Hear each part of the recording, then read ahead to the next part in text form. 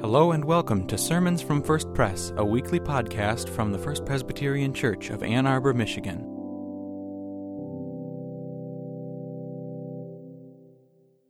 The scripture reading for today comes from the book of 2 Timothy chapter 4, verses 7 through 8. I have fought the good fight. I have finished the race. I have kept the faith. From now on, there is reserved for me the crown of righteousness, which the Lord, the righteous judge, will give to me on that day, and not only to me, but also to all who have longed for his appearing. This is the word of the Lord. Thanks be to God. Our psalm for today is Psalm 40. I waited patiently for the Lord. He inclined to me and heard my cry. He drew me up from the desolate pit, out of the miry bog, and set my feet upon a rock, making my steps secure.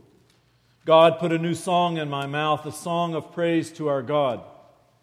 Many will see and fear and put their trust in the Lord. Happy are those who make the Lord their trust, who do not turn to the proud, to those who go astray after false gods. You have multiplied, O Lord my God, your wondrous deeds and your thoughts toward me. None can compare to you. Were I to proclaim and tell of them, they would be more than could be counted. Sacrifice and offering you do not desire, but you have given me an open ear. Burnt offerings and sin offering you have not required. Then I said, Here I am. In the scroll of the book it is written of me, I delight to do your will, O my God. Your law is within my heart. I have told the glad news of deliverance in the great congregation. See, I have not restrained my lips, as you know, O Lord. I have not hidden your saving help within my heart. I have spoken of your faithfulness and your salvation. I have not concealed your steadfast love and faithfulness from the great congregation. Do not, O Lord, withhold your mercy from me. Let your steadfast love and faithfulness keep me safe forever. Friends, this is the word of the Lord. Most of us can read Psalm 40 and admire its words, the depth of its thought and its turn of phrase. Yet who among us can say honestly with the Lord that I waited patiently for the Lord? When did we ever sit and wait for anything without frustration? We wait in traffic. We wait for the weather to improve. We wait in the waiting room. We are not good at waiting. We want to get moving. We can't stand wasting time.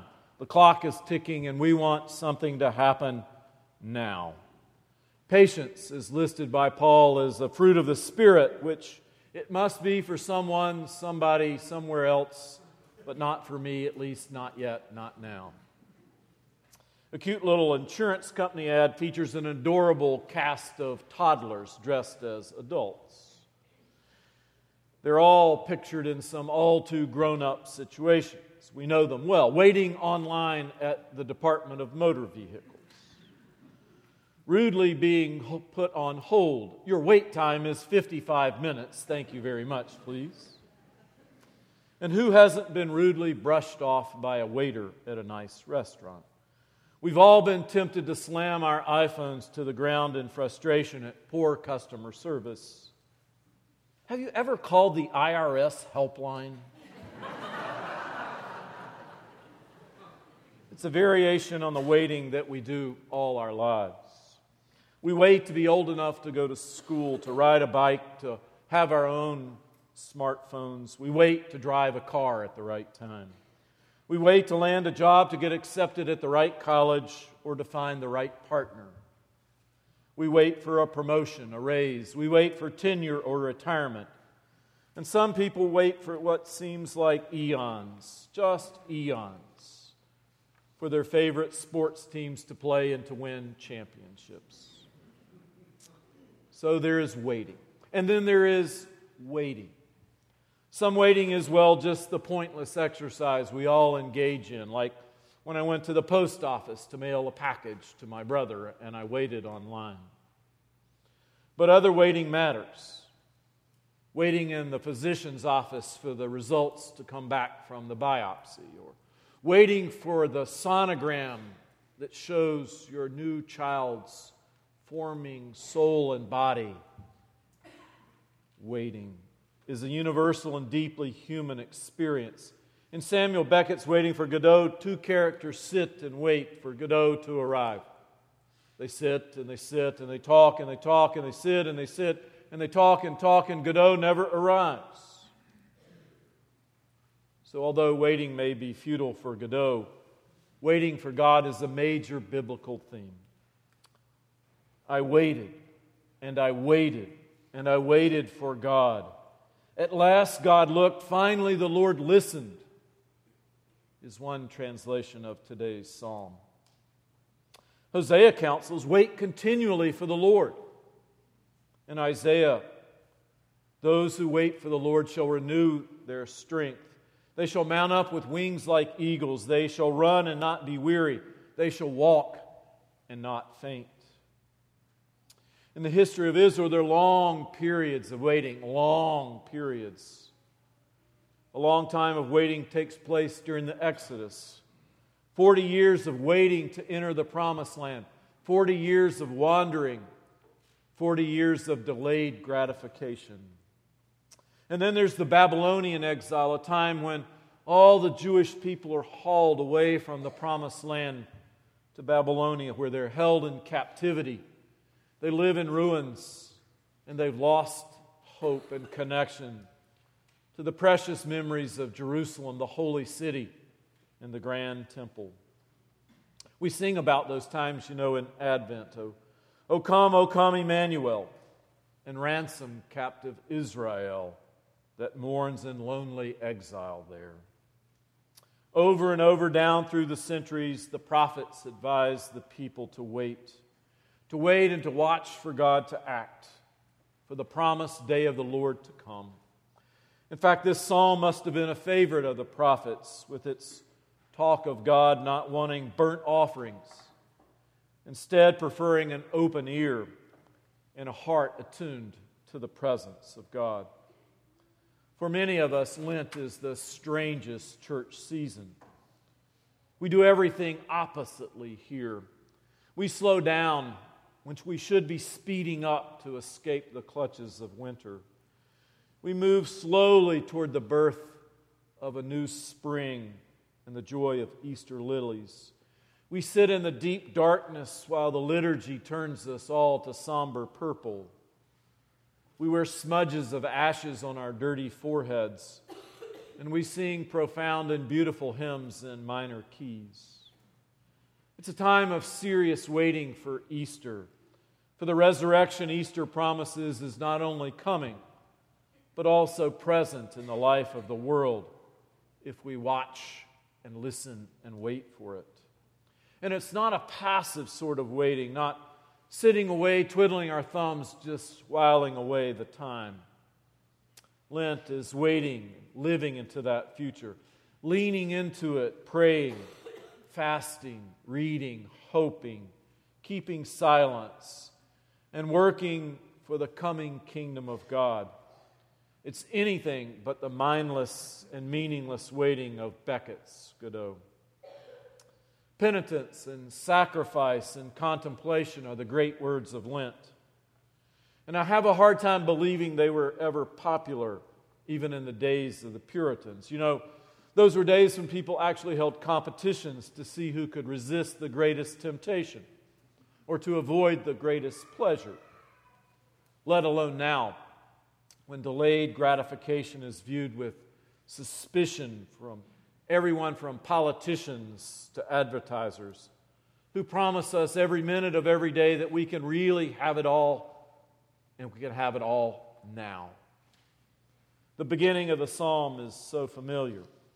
I waited patiently for the Lord. But maybe a more apt translation would be, I hope urgently. Urgently I hope for the Lord. There is intensity in this waiting. an expectation that God is about to do something.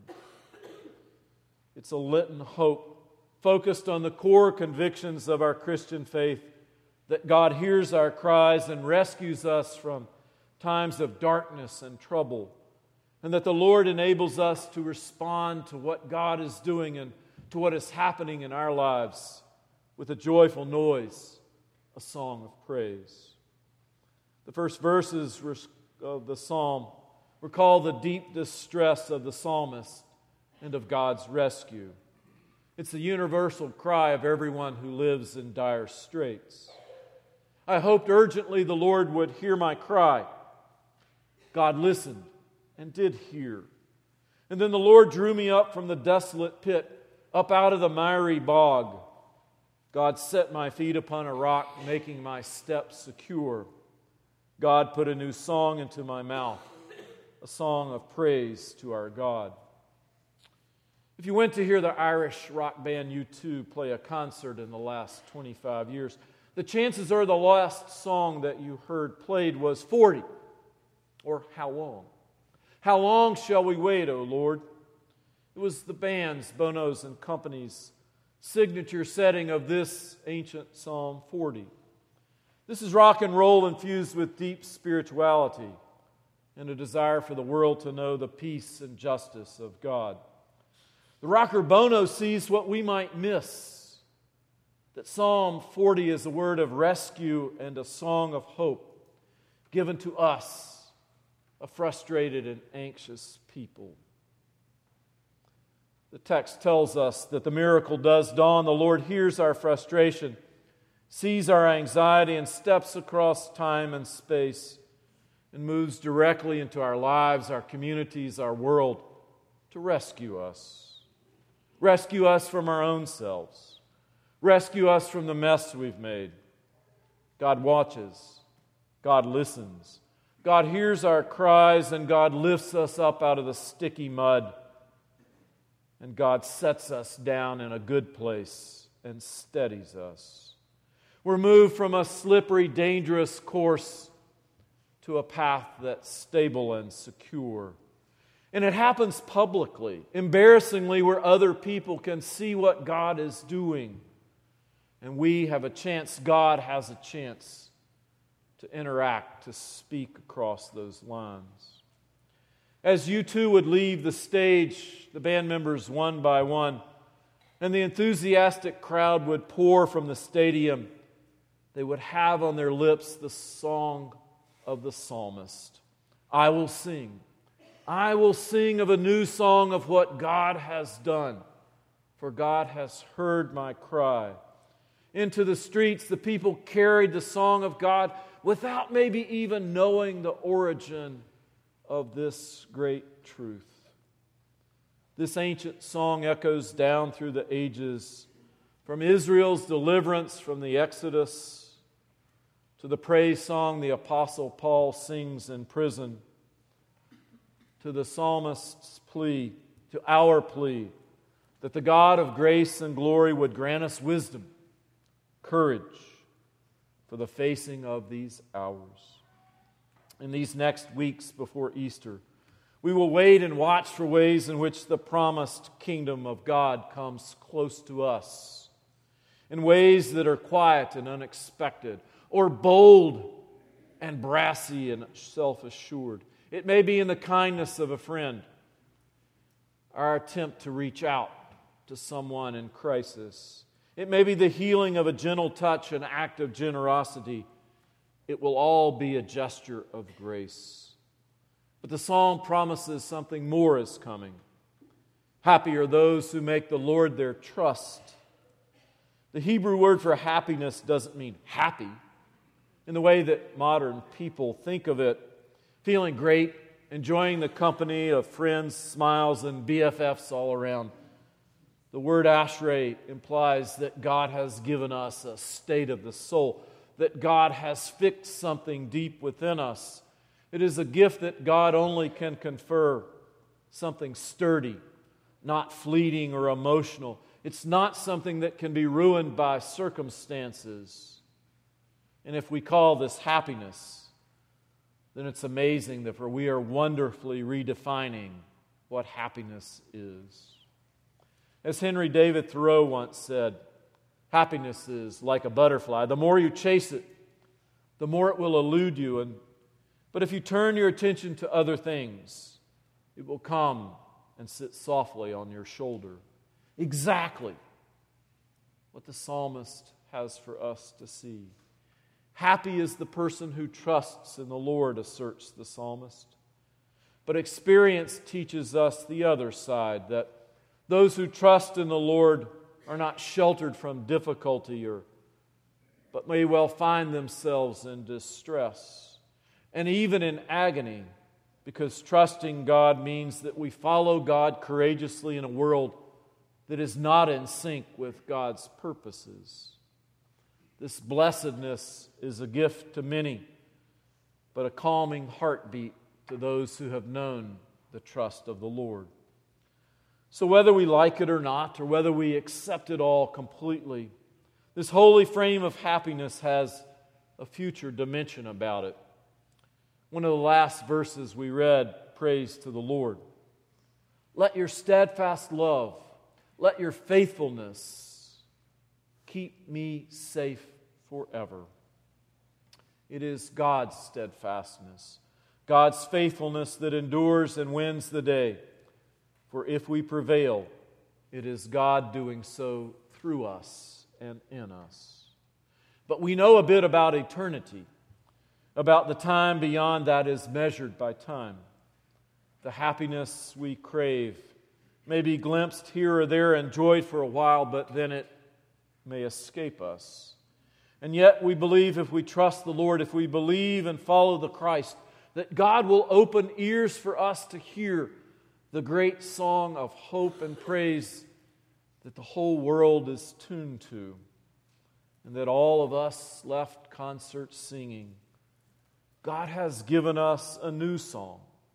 So if we believe and we follow the Christ into the world, after the world is no more and God has brought all things to an end, there will be a happiness exponentially more giddy than even the most happy the world can play.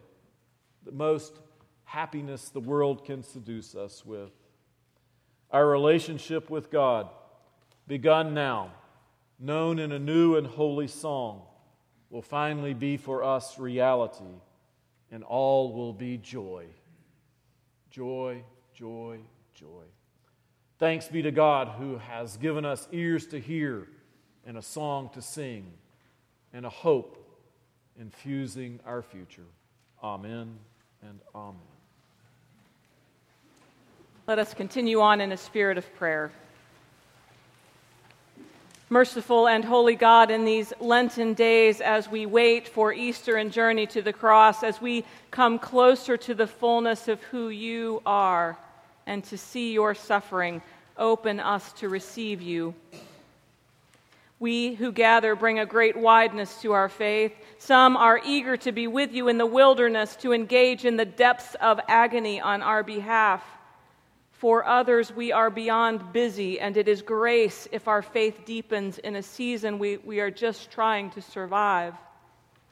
Others among us struggle with the harshness of Lent, the penetrating prayers that keep focusing on our brokenness.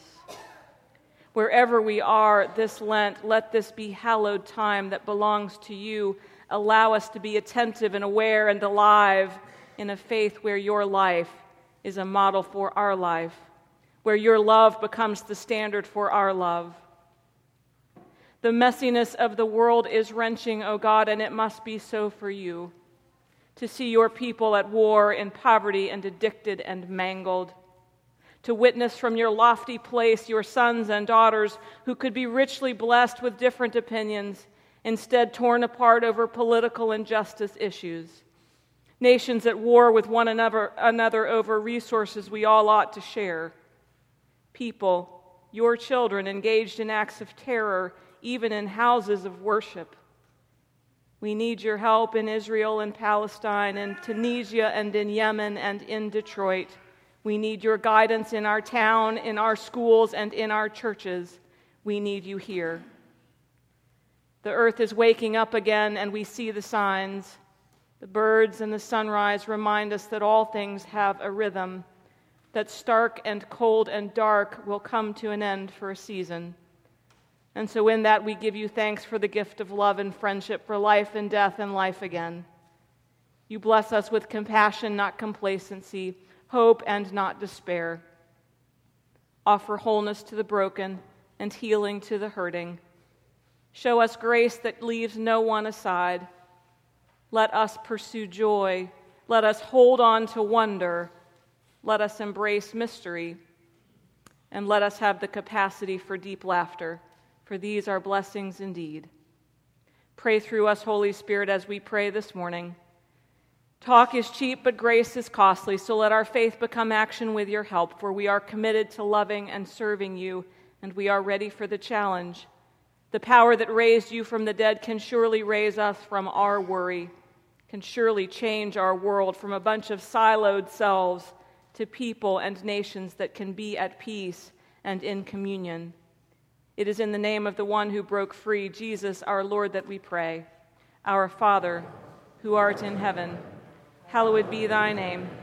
Thy kingdom come, thy will be done, on earth as it is in heaven. Give us this day our daily bread, and forgive us our debts, as we forgive our debtors. And lead us not into temptation, but deliver us from evil. For thine is the kingdom, and the power, and the glory forever. Amen. Thanks for worshiping with us. For more information, visit us on the web at www.firstpresbyterian.org or send an email to info@firstpresbyterian.org. See you next week for another sermon from First Pres.